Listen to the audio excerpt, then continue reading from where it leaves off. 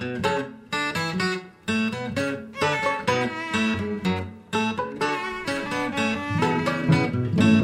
is Pretty Much Pop, a culture podcast squanching around the universe for over 20 years, according to the memory soon to be implanted in your brain. Today we're talking about Rick and Morty, which started in 2013. That's a long time ago and recently completed its 4th season. I'm Mark Linton-Meyer, or possibly a clone or alternate dimension version of myself. At this point, I've lost track.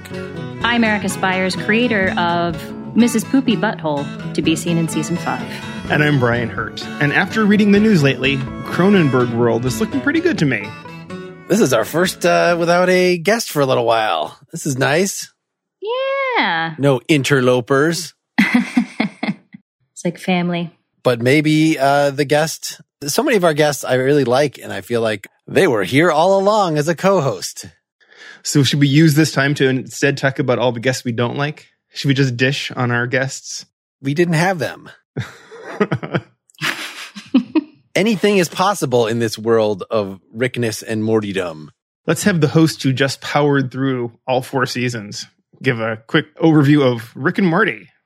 So Rick and Morty is an animated series, each episode about 30 minutes long, 22 minutes without commercials. And it is by Justin Roiland and Dan Harmon. Justin Roiland voices the main 2 characters, Rick and Morty. One is the grandson, the other is the grandfather in a family, and it tells the story of their family, including Rick's daughter, Beth, her husband, Jerry, and their daughter that was born way too early and is the reason that they are married in the first place and have marital problems, named Summer.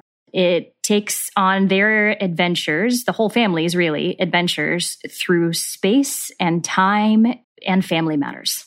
And it started as a Doc and Marty Back to the Future, just little cartoons that Justin Roiland was doing, and evolved to be a slightly different relationship, but it's still based in that. That was funny to find out. I was like, oh, so Justin Roiland did bad voice over versions of Doc and Marty, and that's how Rick and Morty started.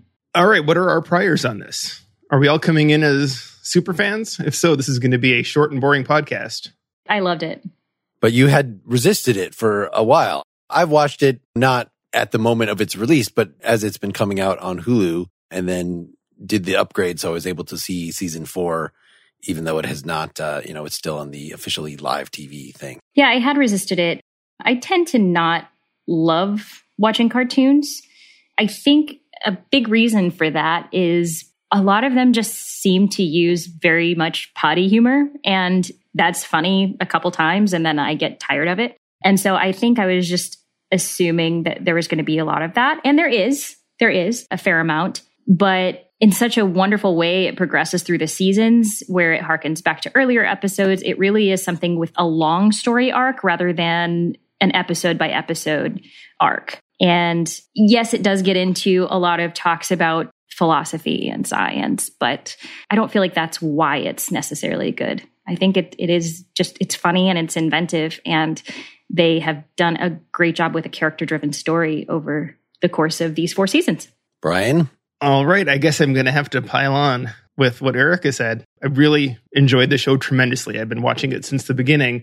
I will admit I don't love what I see as the prevailing Rick and Morty fandom. I feel like there is kind of this culture around it that is a little irritating and weird.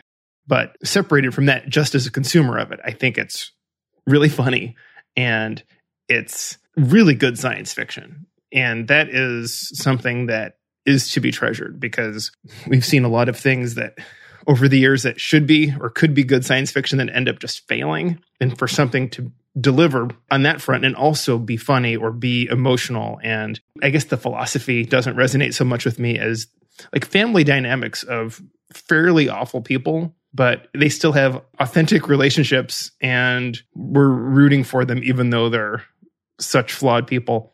I've seen several of the seasons multiple times, in part because, as you said, Mark, it started in 2013. And is there no new Rick and Morty? All right, I guess I'll just go watch season 2 again, right? It's short enough and there's enough to get out of it that it's easy to consume. Just sit down and just power through however many episodes, 10 episodes in a season. So we're 2 for 2 on this, Mark. Are you a fan?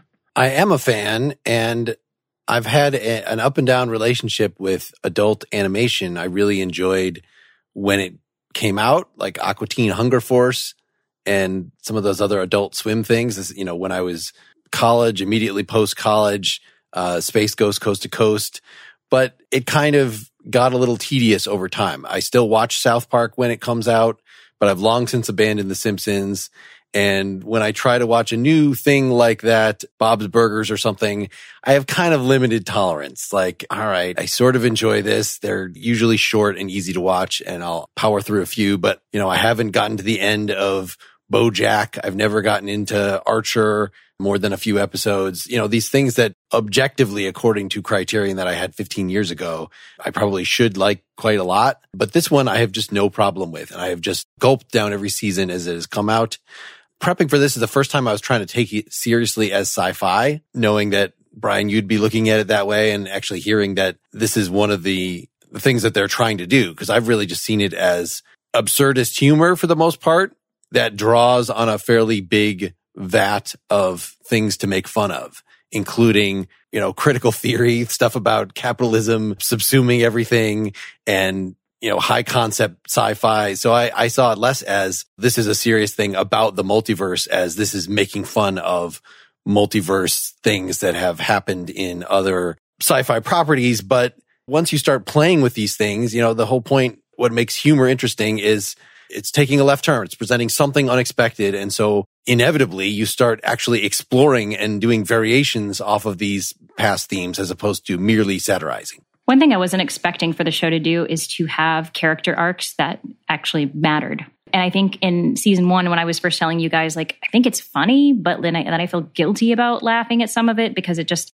not even just because it's crass. Like, I can handle the crass, but like it felt very one-dimensional, especially for the female characters. And it's not that I don't think every TV show needs to be like, oh, we're going to feature everybody and give it time to everybody. But I do think if you're going to have that family dynamic posed, it's just kind of boring just to watch the only people who have really agency to be the grandpa and the grandson. So I think that's why sometimes past a season or two, a lot of TV shows won't get to me. But they have created interesting carry arcs. It's like karaoke and story arc together. They have created interesting story arcs for all of the characters, really. And even a lot of the characters that we don't see fully all the time.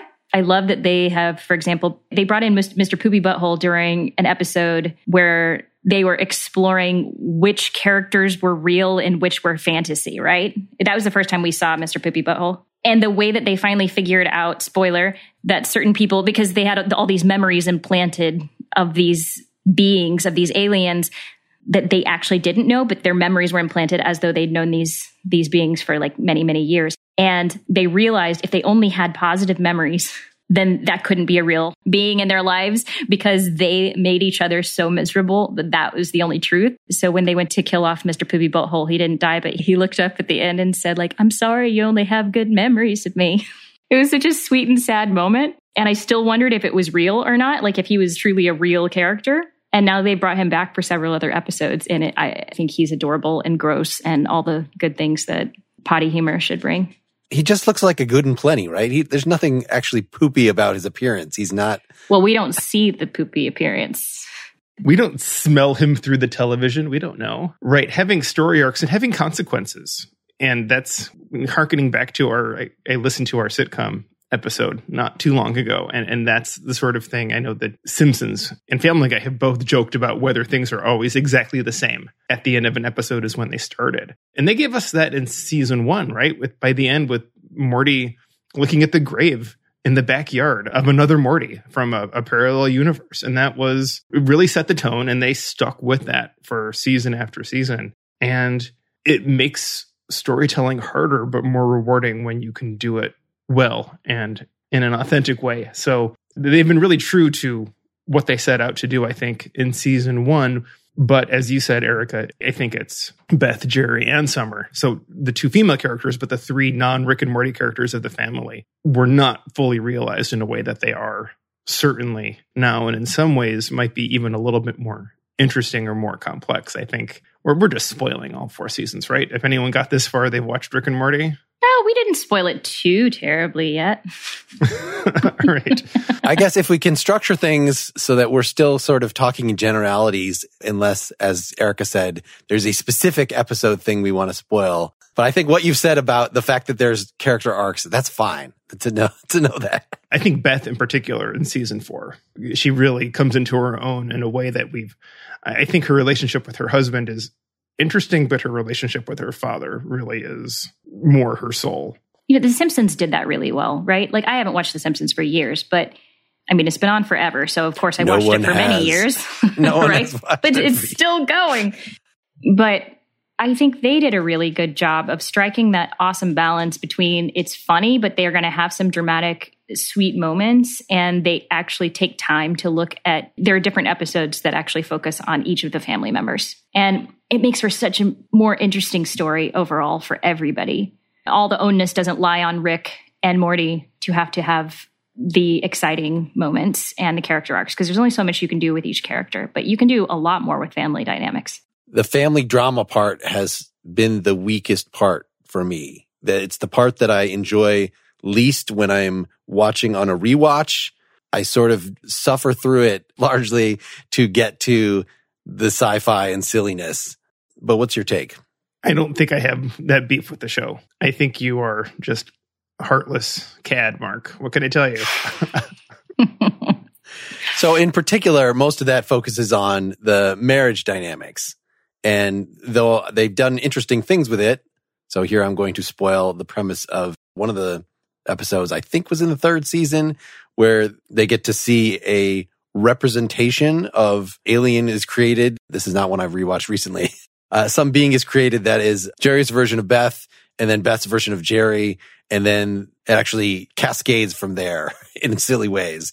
They've done interesting things with it, and I think maybe it's just the Jerry character in general. Like, there are limits to how much I enjoy him being portrayed as dumb, that he's in a simulation and he doesn't realize he's in a simulation, and the wind whistles by and calls him a loser and things. I don't know. That's not the part that I enjoy the most about the show. I think there are a lot of good jokes that come from their relationship, though, in general. Not even just about Jerry, but about how she relies upon Jerry to be that person who's there for her when her dad never was. So that creates an interesting dynamic, I think. Also, there's just lots of great jokes about how much of an idiot Jerry is. Not an idiot. It's not even that he's stupid. He's just like, he's like willfully ignorant so frequently. And I think that's a good point to bring up, because it so easily follows like what we see in society, right? There are people who go out and try to take life by the reins and learn as much as they can. And there are people who put their head in the sand. And so you as a watcher are constantly like, why is this happening? When is Jerry going to get better? Is he going to get better? Why is he here? And they have some redeeming moments for him, but then he keeps going back. He doesn't have a character arc where he's self-actualizing, really. He literally is put into Jerry daycare, breaks out, and realizes he can't survive on the outside and goes back into Jerry daycare, right? It's just full of Jerrys from different dimensions, while Rick and Morty's from different dimensions are doing their things. They need to put him somewhere. And I feel like he has this everyman quality. On the scale of being Rick and being Jerry, most of us are probably closer to Jerry. I mean, it helps ground the show. And by making him so simpering, at least you feel like, well, I might be a little better than him. Yeah, I may be closer to him on the scale, but I'm above him on the scale. The show would have no basis in our world without him. I feel like Rick is just this otherworldly creature in his intelligence, and his offspring and his 2 sidekicks are just not of our world in the way that Jerry is. So I do appreciate him as a character, and they're all really well acted. I feel like in some ways the 2 Justin Roiland characters maybe are the most caricature-ish, and I guess that's partly just how he's doing them. And Summer feels like she has the affectation of a teenager, right? But both parents, I feel like those are established actors who have done other things. Sarah, is it Chalk? Sarah Chalk. I don't know how to say her name, from Scrubs and from Chris Parnell from Saturday Night Live. You were making noises over there. Why are you unhappy, Erica? Are you not a Sarah Chalk fan? No, I love Sarah Chalk. I thought you were just making an enemy. I'm a big fan of Scrubs also, which, even though it's a live action, I'd never thought of it, but it does have similar qualities to the fantastical world at times, and then coming back to have some really difficult moments to watch in it. I don't think you ever watch Rick and Morty and you're like crying or super sad for anybody, but there are definitely moments when I feel super terribly for Jerry and the way that he gets treated. But then I'm like, well, he kind of deserves it too. And you're right. I'm totally like, even in like by season 2, you feel so excited to watch Rick do anything because he is our superhero. And even when he dies, you know he doesn't ever really die. So you just don't have the same stakes when you watch Rick. And it's easy to watch Rick and it's fun to watch Rick because he also doesn't really feel a lot of remorse or care about the consequences as much. I hadn't realized until hearing this interview that I'll link folks to with the creators what a Doctor Who element was in here, that Rick is sort of created as a Doctor Who type in some ways. Well, it's this idea, in part, it's science fictional and its consequences, but not in its delivery.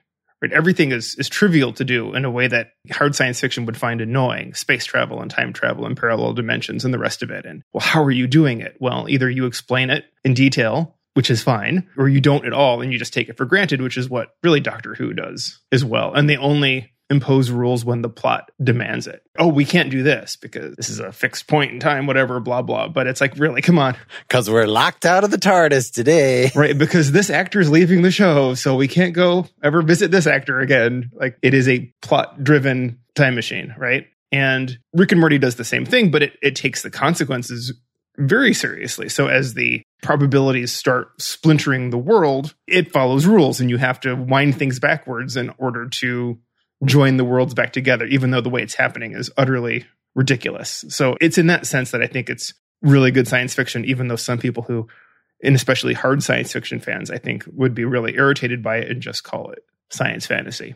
Yeah, I don't know about that. Pickle Rick, spoilers, killing rats to then use their limbs somehow to control by his pickle brain so that he can become a super ninja person-killing pickle.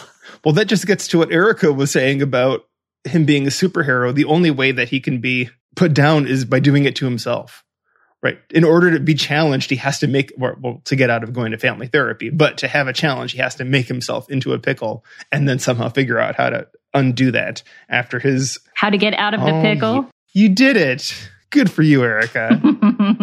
That's my favorite episode. There are a lot of good episodes, but that one to me was just so ridiculous. It went places I did not expect. It was hilarious. And then you find out in the end what he's really, actually, you really find out in the beginning that the reason that he turned himself into a pickle is because he doesn't want to go to family therapy. It's just so ridiculous and then so wonderfully executed. And I didn't know until I watched the video, Mark, that you sent us this video about the directors of Rick and Morty. I never really thought about what it entails for a director to direct animation. And I didn't realize that they are really the ones responsible for all the visual elements, like in storyboarding the very beginnings. And then it goes to other animators, right? I guess. I'm still a little unclear. We'll have to get an animation director on the show with us at some point. Does it seem like maybe this show, of course, a lot of the appeal is its animation style, but that it's almost, I was going to say 90% of the work is done in the writer's room. But of course, clearly that's not the right way to put it, because this is another thing that came out of the interviews, that they almost feel irresponsible as writers, that they're just coming up with these elaborate things in 30 seconds that then someone has to spend weeks actually realizing. So clearly there's a lot more manual labor. And that's what gives it so much of its charm is the visual just onslaught, that there's so many ideas put in per minute. But again, it's in the writer's room that so many ideas per minute get put in, that this really is, I think a lot of what we are praising about this is this combination of minds just coming up with these. I'm a little dumbfounded that this has been renewed for 69 more episodes. I heard quoted at me. I thought it was 70, but if you're saying 69, I say nice. That's just, it does not seem like an open-ended formula in some ways. I guess this was addressed in this Story Train episode in this last season of, is it really an open-ended formula? Because it seems if you're trying to, Brian, you'd referred to it offline as the burden of genius, that you're always trying to outdo yourself, always trying to present something that is just conceptually next level. That is there a point at which you just need to say, nope, this is the formula. There are going to be surprises still, but they're going to be not surprises of a fundamentally different type every season. Or if you trust your genius, do you say we can change it up in a way that makes it fundamentally different or maybe even unrecognizable, but still Rick and Morty, and saying, well, this may not be exactly what you want, but this is what we're giving you. And it's better than us trying to rehash something. I mean, I would be sort of surprised if we just had the same 5 core characters after 69 more episodes. Could still happen, but I'm willing to let these showrunners and writers and directors take it where they want. And if it's not exactly the same thing, that's okay. I'm not sure after 40 episodes we're exactly watching the same show that we were at the beginning. It's certainly about 5 people in a way that at the beginning it was more about 2 people. Mm-hmm. Mark, you shared with us also a podcast episode that I would direct the fans to if they're interested. The Writers Panel podcast. Yes, that's what I was referring to as the little insight I have about where the writers were coming from. What was interesting about that, and I had read some article, I wish I could find it for you, Mark, but it was just like some random thing because I like to look up facts about shows while I'm watching the shows. I'm usually on IMDb or something else. But I had read something about how Community was difficult because it began to get very fan servicey. And somebody's opinion was that the later episodes weren't as good because they started to think about too much what fans wanted rather than just doing what the show wanted. And it seemed when I was listening to this podcast, what their goal was with Rick and Morty is like Cartoon Network was kind of letting them do what they wanted to do a little bit more so than like NBC would. So the idea is to kind of lead with joy and to do what brings you joy rather than doing what you think the fans want and staying away from looking too much into fan theories and letting your mind run wild. I'm nailing it today. Letting your mind run wild. And that's scary, right? Because I think as an artist, if you let your mind run wild, you know that some ideas are going to be great and some are probably going to be terrible. So we tend to think, oh, great. Well, then we'll just get a formula and we'll keep doing what we know and expand on that. But to Mark's point, Erica, about things coming at us quickly with Rick and Morty, you can have a slightly low hit rate when you're doing stuff on a micro level, like in an episode. So much coming at you. If one joke fails and one joke fails or one bit isn't working, you're on to the next one that maybe does. Now, across the season, yeah, there have been a couple episodes I haven't thought much about, but I haven't seen a bad season exactly. There have been a couple episodes that maybe weren't great, but what if Rick and Morty had just a bomb of a season? I mean, Game of Thrones did, and we still continued to watch it. And maybe that's where fandom would carry it, where... Maybe, I don't know. I mean, they've gotten us this far. I think it is very scary as an artist to think about just doing what you want to do and not planning it based on a formula. And I really commend them for attempting to do that for so many years and it actually working. And of course, it won't always work, but I hope they continue to do it because I don't think a lot of people have the balls to do it. I think the fact that it's animation helps. Yeah. Community, we had actors who, some were unhappy about how their characters were being portrayed. And famously, Chevy Chase had that falling out, and others, their stars were rising. And Donald Glover's career was taking off in a way that it just didn't make sense for him to stay on that show. And I think with animation, you can paper over some of that and, find time for these actors, even if they have other things going on. And it really is more especially with Justin Roiland doing the 2 main voices, as long as he's still wanting to do this, I have a feeling that this show could keep going on in some fashion. Yes. I'm just thinking about the couple of ways that South Park dealt with that of having a fallen out with Isaac Hayes, the famous singer that they got in the early seasons to do the voice of Chef. And then they made fun of Scientology and he didn't like that. So they had a whole episode where they just used clips from previous episodes of his voice to make it sound like he had joined a cult of child molesters.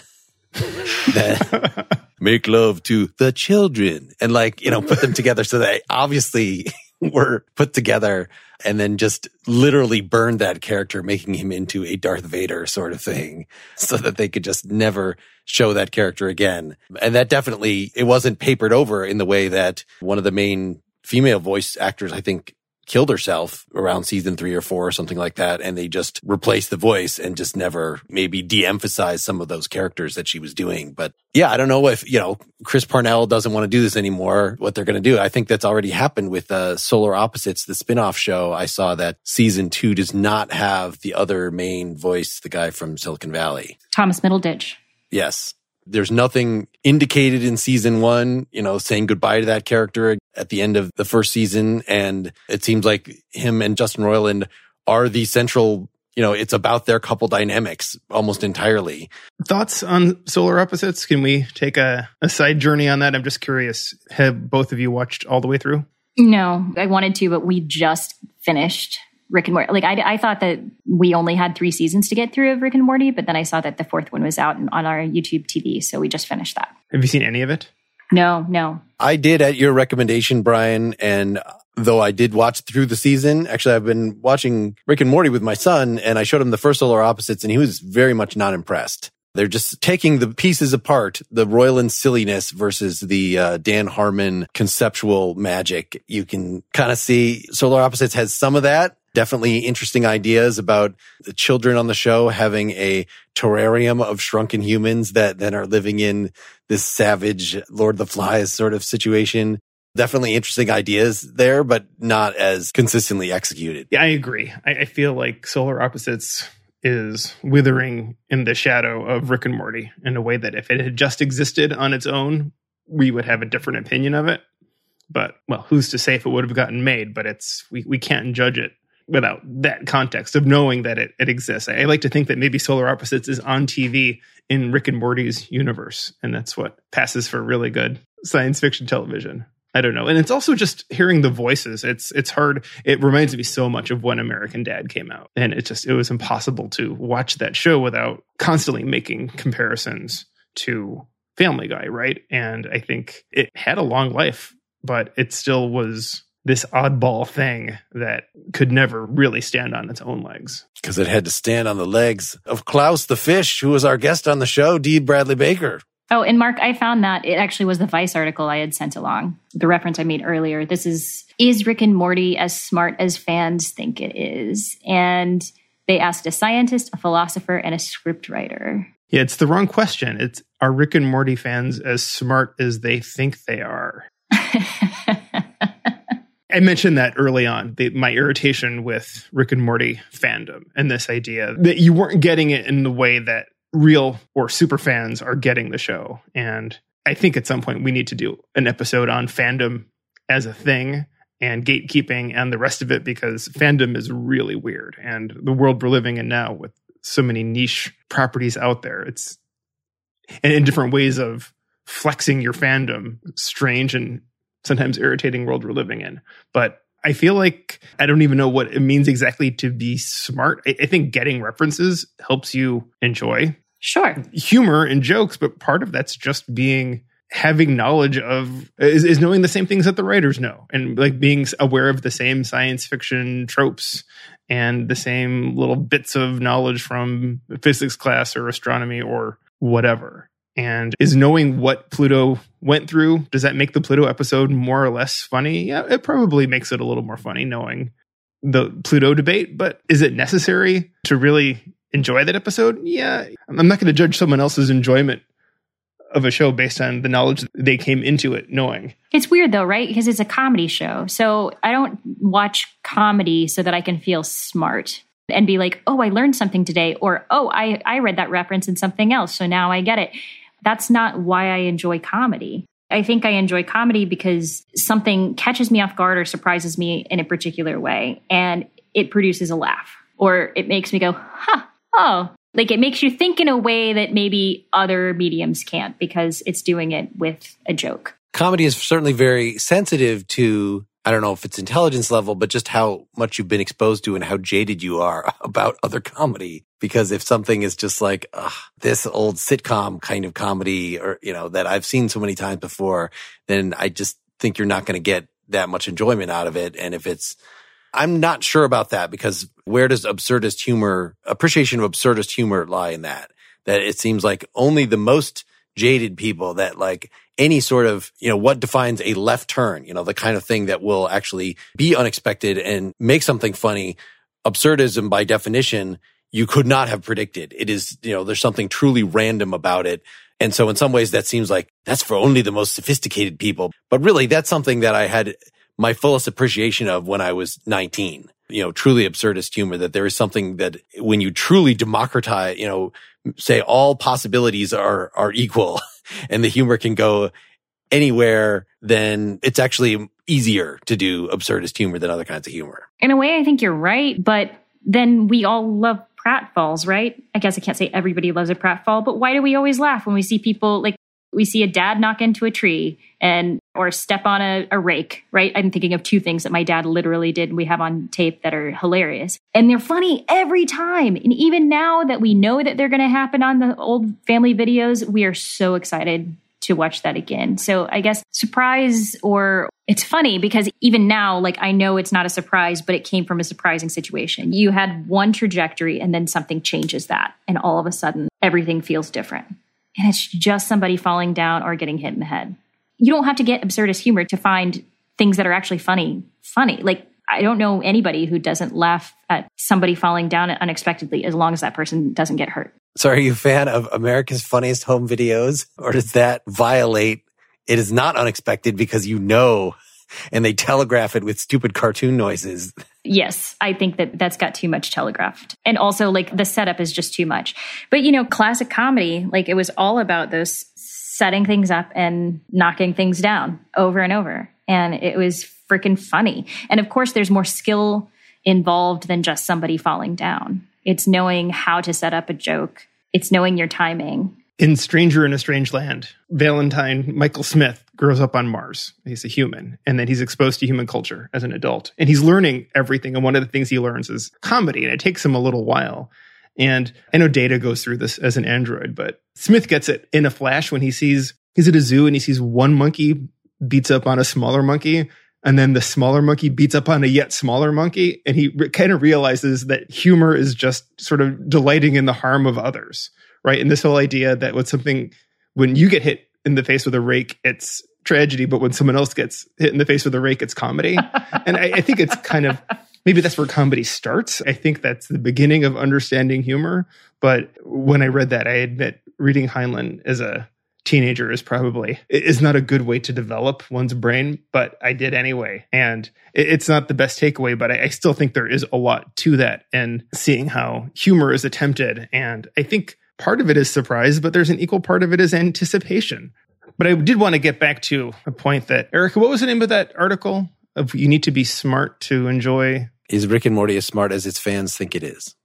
Right. I think there's this thing that happens in the science fiction world where from the outside, people tend to think that science fiction fans are smarter than average.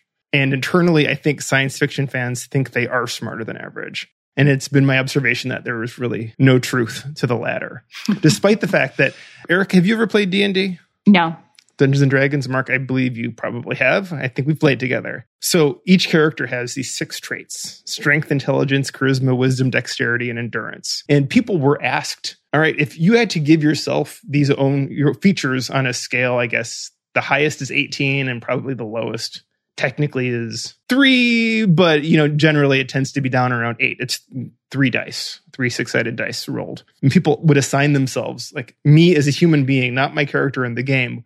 And science fiction and fantasy fans tended to be pretty honest on most things, but they always gave themselves a really high intelligence in a way that I found to be unsurprising and sort of funny. So I don't think we're going to solve the whole philosophy of humor. What kind of humor is Rick and Morty doing? And is it, I was thinking, again, it's almost absurdist because it's so anything can come from anywhere. And I don't know how much I actually laugh at it as opposed to just thinking that was clever. I appreciate that. That's more in line with the way I think I appreciate humor in general. Or maybe that's just what sticks with you after the moment. You sort of feel a laugh at the time and remember your ongoing achiness if it's just a constant barrage of laughter. I don't feel like that after a Rick and Morty episode, but I really do like, wow, that was really something. I'm seeing if I can be reminded. I'm just looking up to see what the internet has to say about the funniest moments in Rick and Morty. This was not the funniest moment, but the last episode I watched that I actually had to go back and show it to Drew because he had missed, like he was sitting there, but he was working. And then I was like, nope, you have to watch this because I laughed out loud. Was one of those silly, stupid moments. It was in the Story Train episode when the conductor gets pushed into a different reality somehow, but he's still kind of in the old reality. And his torso comes off and he just spins and all of the blood is flying around the entire restaurant with like kids watching. I laughed out loud at that. And it was just stupid, right? So, I kind of tend to agree with this article that the scientific elements on there are enough that I can understand them. So I don't think it's necessarily like a philosophical scientific humor necessarily. I don't know a ton about either one, and I get the references. So that's why I'm thinking it's more of a story arc driven success, and that the comedy itself is... Now I'm all confused about what comedy is and why it's funny, but I don't think it's necessarily because it's smart, although it is smart. It is. And Mark, insofar as it's absurd, I feel like it can go there whenever it wants. And it can go to whatever meta state it needs to if that's the joke it's making that week. And I feel like, the plot train was the most extreme example, but the episode One Crew Over the Cuckoo's Morty, right, was about getting a heist together. And it was all about Morty not getting his own Netflix show. So he would keep doing hijinks with Rick, and it was playing off all the tropes about getting a crew together to do a job. And it was clearly so much a commentary on both that formula of show as well as the idea of how to get a show made in a way that it's kind of inside baseball and in a way that we can't even appreciate, because that maybe is just the creator's experience with dealing with networks in a way that most of us won't have any experience, but we can sure appreciate. And so sometimes they play it totally straight and we're just inside their universe. And sometimes we step out of it a little bit. And sometimes we step out of it all the way, and we accept it. We've been totally trained to be prepared for any kind of show that they're willing to give us that week. And maybe, how do you guys feel about those interdimensional cable ones? They stopped doing it, but it was just, an improv, which is absurd. But did you enjoy those?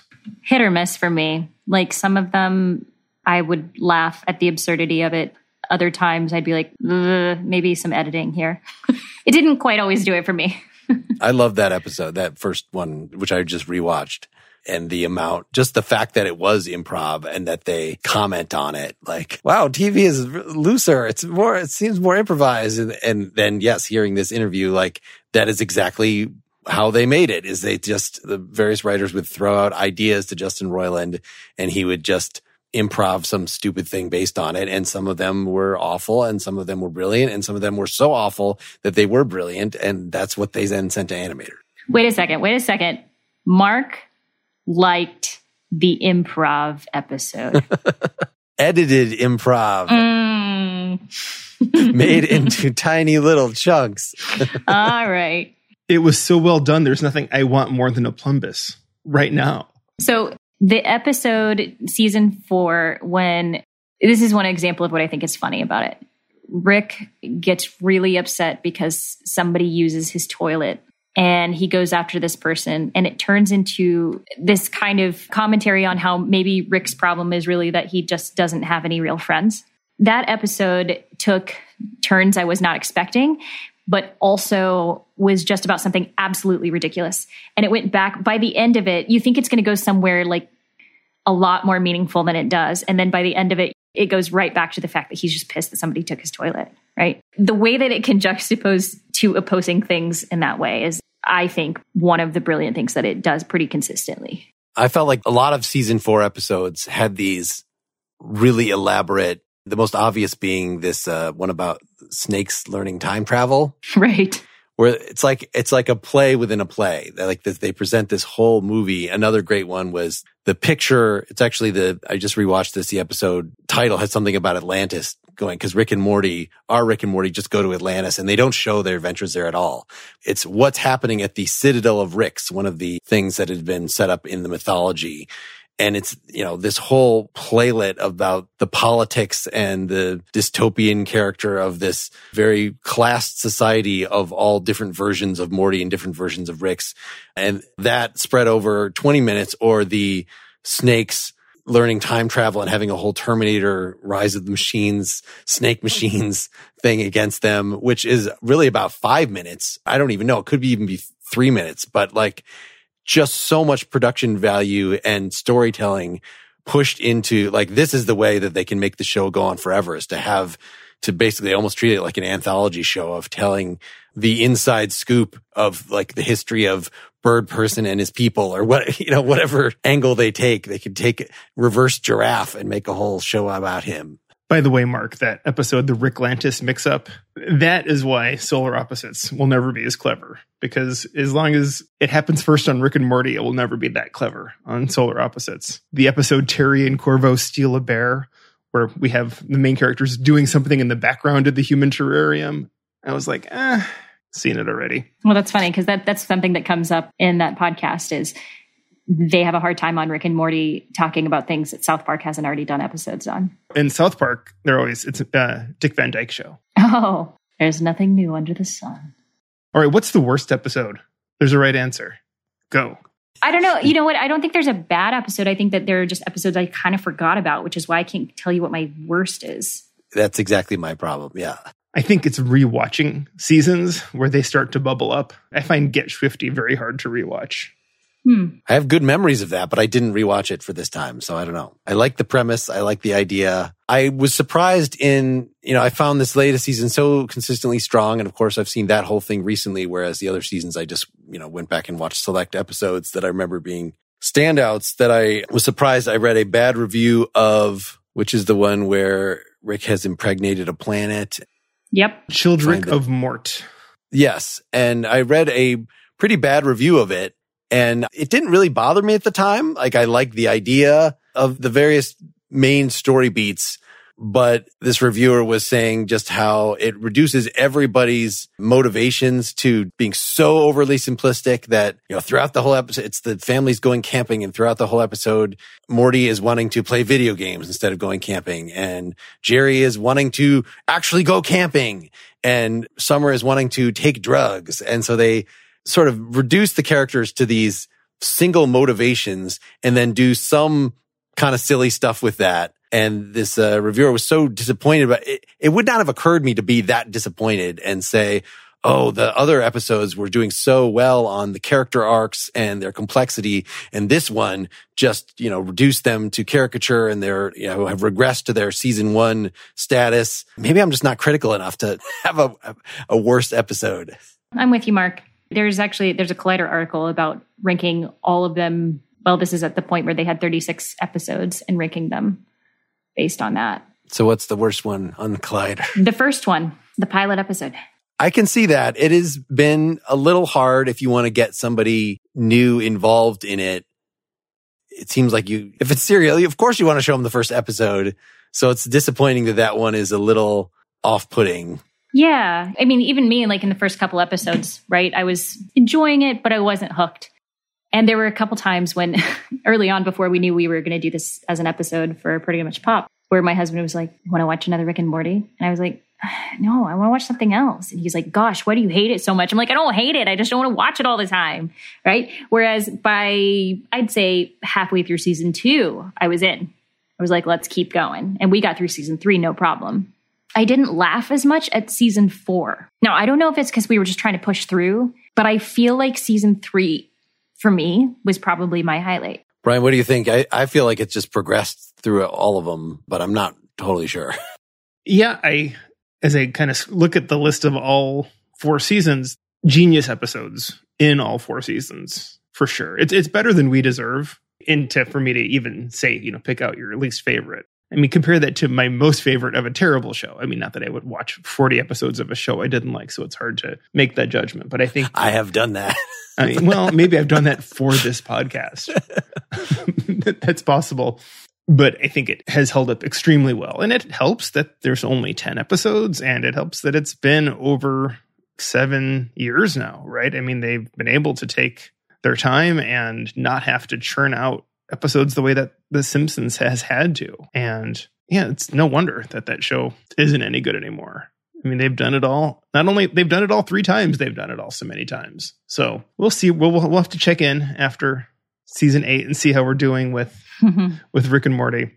There are definitely some, even as I say that I found season 4 the most impressive, and it's sort of that I just appreciate the world building and things that's gone on. And since it had been so long since I saw season 3, by the time I got to season 4, like, I just didn't even remember this whole is Beth a clone thing. Like, so that the last episode of season 4 like had very little resonance to me because I just didn't remember that callback at all. That's maybe why it's always better to watch everything in one mini season glut or, catch up again. But stuff like the Cronenberg thing of something has gone so terribly wrong that we're not going to fix it. We're just going to go to a parallel world. Like that is such a genius idea and so recontextualizes everything in the show that you can kind of only do it once. I mean, once it's established, you can keep playing with it, but like it is a stroke of genius, a simple stroke.